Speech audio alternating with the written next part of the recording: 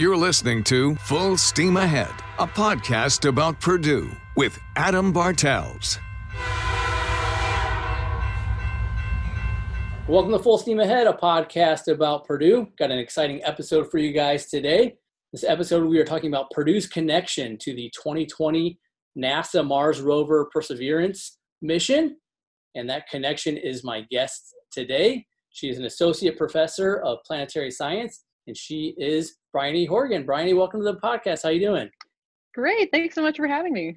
Yeah, exciting to have you on. This podcast loves to do space exploration type stories. I think this is I believe if I count right, this will be our fourth NASA space related podcast episode. So welcome to the club here. I got the NASA shirt for those who are watching on the web interview. Got the NASA shirt and magnet here for the support today. So, well, Purdue loves space, so it's always great to the cradle of astronauts. So it's fitting that we explore this as well. So, well, I'm excited to have you on the podcast and to hear about this about your connection and Purdue's connection to this mission. It's really cool. As I was kind of reading up on it, preparing for this episode. Before we jump completely into that, let's let our listeners get to know you a little bit. Kind of let our viewers and listeners, I apologize, know a little more about you, where you're from originally, and then how you made your way to Purdue. Yes, I'm from Portland, Oregon originally, and I grew up between the Pacific Ocean and the volcanoes of the Pacific Northwest. So I grew up loving geology, and I went to Oregon State for undergrad, and then a PhD at Cornell in upstate New York. Spent some time in Phoenix, and then finally made my way to the middle of the country here at Purdue in 2014. And so I've been here at Purdue as faculty since 2014. Okay, well, welcome to the Midwest after a lot of time over there in Pacific time. I guess you spent some time on the East Coast too, so you've kind of made your way all around the country here. Let's just get into this about how you got interested in space exploration.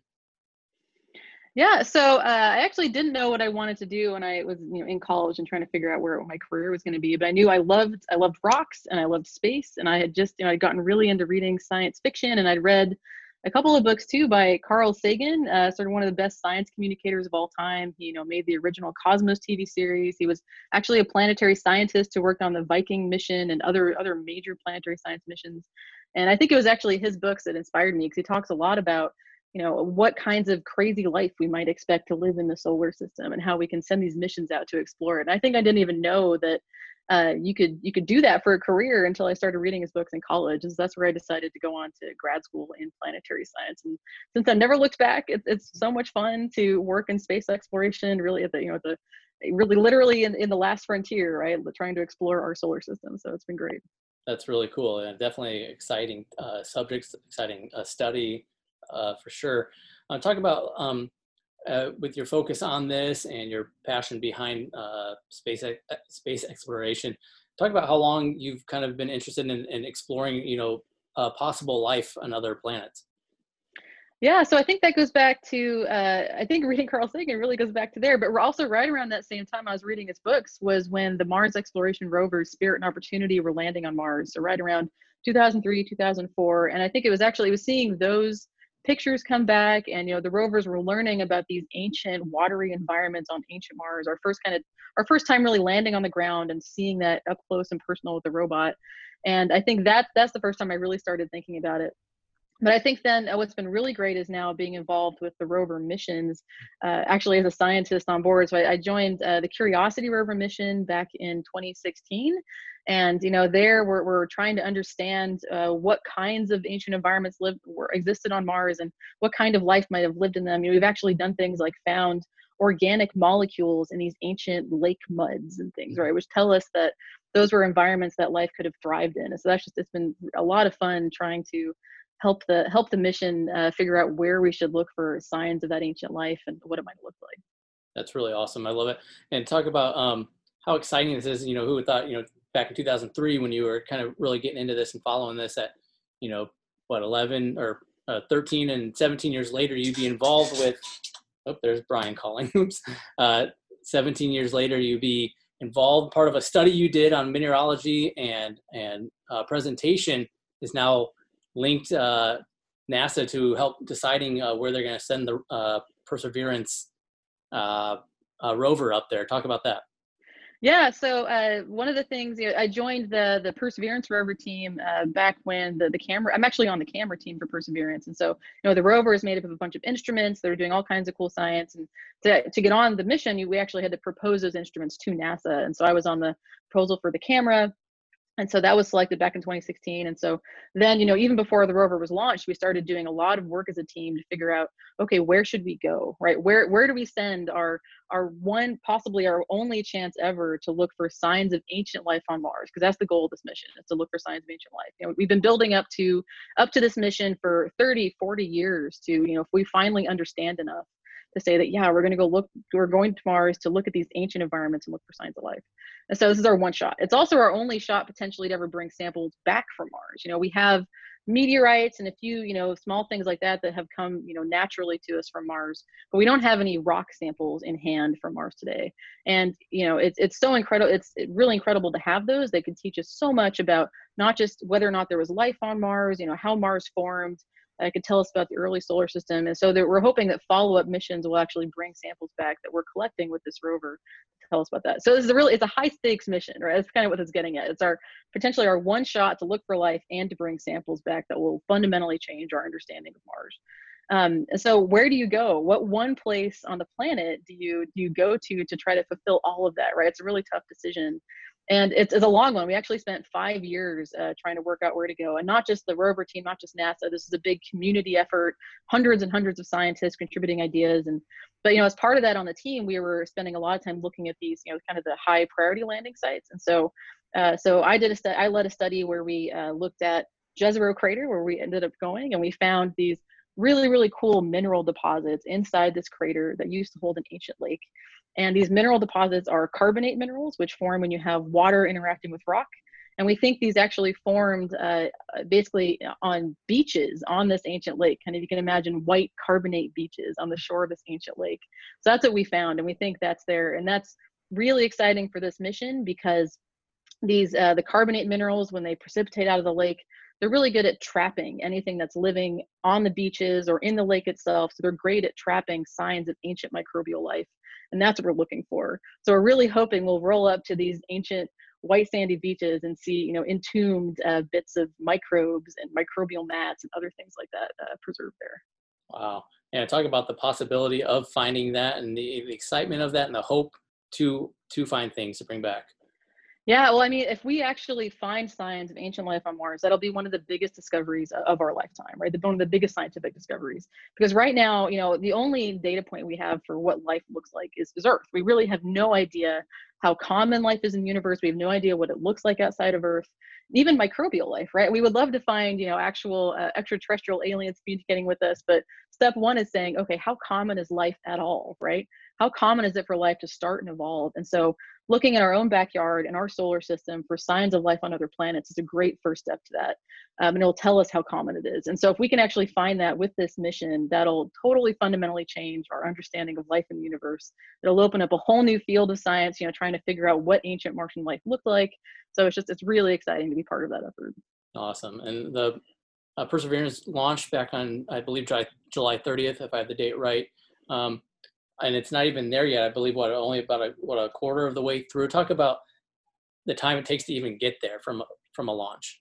Yeah, so it takes about 6 months of cruising through space for the rover to get there. And then we'll get to Mars in February. I think it's February 21st. I think landing is around 3 p.m. Eastern. I can check that. And so what happens when we get there is actually pretty nuts. So we're traveling. When we get to Mars, we'll be going about 12,000 miles per hour. And we have 7 minutes to slow down to 0, right? So how do you do that? Well, first off, we enter the atmosphere and we have a big heat shield. And so friction between the heat shield and the atmosphere creates this big plasma fireball, but it helps us slow down a good chunk of the way. But then we also need to, once we're slowed down enough, we throw out a huge parachute out the back of the rover, the biggest one ever built.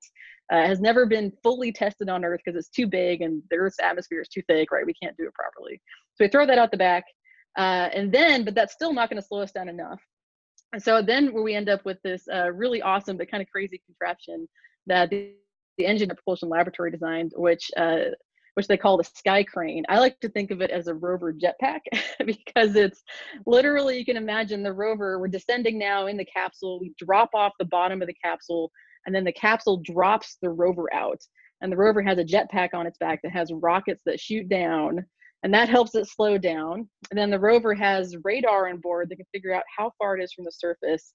And when it gets close enough, then it lowers the rover on a tether down to the surface, cuts the tether, and the jetpack flies away. So it's kind of nuts, but we've done it before. The Curiosity rover landed this exact same way and went off without a hitch.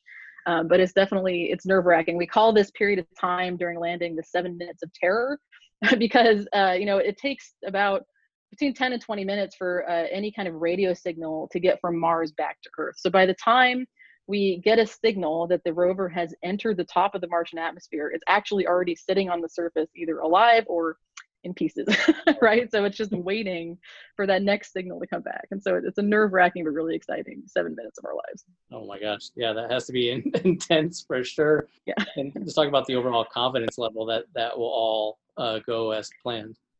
I mean, I gotta say, NASA engineers, they know how to do their job, right? They've done a fantastic job in previous missions. NASA has been literally hitting it out of the park on everything they've done in the past 20 years or so. They went through a rough period before that, but I think they learned their lesson. It's been really great. NASA is very, very careful. They test everything, 1,000 times and as much as they can, and it's worked really well. I mean, look at our rovers on the surface now, right? I mean, Spirit and Opportunity were designed to last 90 days and lasted from anywhere. Spirit was 7 years and Opportunity was almost 20 years on the surface. So it's just, they have a warranty, but then they always blow past it. We're hoping the same thing will be true for Perseverance, that it'll work really well and then just keep going out into the distance. Cool. And so what does NASA or what does Bryony Horgan do in the meantime as we kind of wait till February for the rover to land? Yeah, we're doing a couple things on the science team to prepare. I mean, one thing we're definitely doing is just learning how to work together as a science team. We actually, the way we command the rover on the surface is we basically get together as a team every single day on, this long series of telecons and put together this big plan for what the rover is going to do on the next day. And then we send that to the rover, and the rover does it, right? Does it totally autonomously on its own. It's sort of, simple artificial intelligence that actually does this. So we're learning how to do that. How do we run this rover with all the complicated, amazing, microscopes and other cool stuff that we have on there. The other thing we're doing is trying to learn more about the landing site and trying to decide, where we're going to go. Because again, this is it's a high stakes mission. We have a lot we have to do. We have to look for life. We have to collect samples. We have to do all this stuff. And NASA's given us, like 2 or 3 years to do that. And it was just not a long time for this really complex rover mission. And so we're trying to figure out, be really careful planning, depending, if we land here, where do we go first? If we land here, where do we go? So we're trying to make sure we're ready to go as soon as we get on the ground. That's really, really cool. I'm excited. I can't wait for February. Talk about the emotions that you'll be going through on that day when it's landing.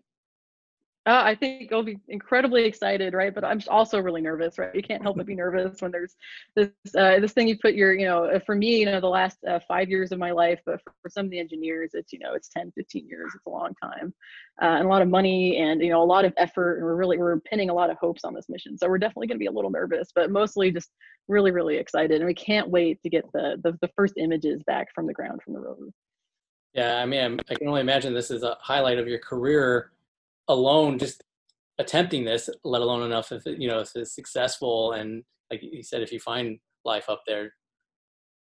Yeah, I mean, even just the place we're going, Jezero Crater, is really exciting. We're even we're going to collect samples and bring them back. Even if we don't see obvious signs of life, we're still going to look for samples that we think have a great chance of preserving life that we can see with our, really awesome lab instruments back here on Earth. So that's kind of our goal, right? But even, and we'll do that. But even without that, I mean, it's just every time we land on Mars, we're surprised and just delighted by the new things we learn about, how planets like Earth evolve over time and what they looked like billions of years ago. And so it's going to be an amazing mission. That's cool. And then I imagine, and correct me if I'm wrong, is it another 6-month trip back, or does it travel back quicker or slower? So this rover is going to Mars to stay. Okay. So it'll be on Mars forever. Okay. But so what we're actually hoping is that the samples, so this rover will collect the samples, and then it'll take a whole series of missions to bring the samples back. It's really complicated, right? You have to, Mars 2020, Perseverance rover will collect the samples, these sort of pencil-sized tubes of rock it'll drill out of the ground.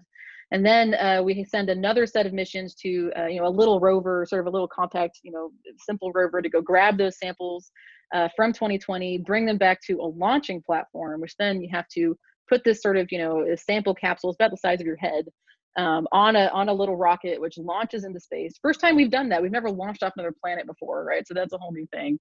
Then that capsule has to rendezvous with a satellite in orbit around Mars and then travel back to Earth and land on Earth. So it's a lot of steps. So we can't do it all with this rover. But NASA and the Europeans have actually signed an agreement that they're going to try to do it together, because it's also not cheap. And so if we can share the costs and share the science we get out of it, that's a really great way to go about it. So we're hoping in about 10 years or so, around then, we'll have those samples back here on Earth. Wow, that's a long time to wait, but but obviously it will be worth it once you get those things back on Earth. That'd be really cool to see results of that, and just excited to hear what happens in February as well once it lands up there. Brian, as we're kind of wrapping up here, anything else that you want our listeners to know about this mission? I think just that, Purdue is such a great place to do this kind of work, because it's so supportive of space exploration. We have this amazing planetary science group at Purdue we've just put together in the last 10 years or so that we're just doing amazing work all over the solar system. And we even have an undergraduate major now in planetary science that has, I think almost 90 students in it. So it's a really, really great place to be doing space exploration work right now. Definitely. It's really cool. And yes, Purdue is just continuing to lead the way in discoveries and exploration and all the sciences there as well. So awesome. Well, Bryony, thank you so much for just sharing your experience and your connection with this mission. That's so cool to hear about, and have to follow up with you later in 2021, just kind of hear how things are going. Yeah, I'd love to anytime. All right. Sounds good. Well, thank you so much for joining the Full Steam Ahead podcast. Thank you so much. All right. Boiler up. A reminder, you can follow the Full Steam Ahead podcast on Twitter at Full Steam Pod, and you can always listen to, like, comment, subscribe to the podcast on Apple, Google Play, Spotify, Stitcher, iHeartRadio, and TuneIn. Thanks again for listening to the Full Steam Ahead podcast. Until next time, I'm Adam Bartels.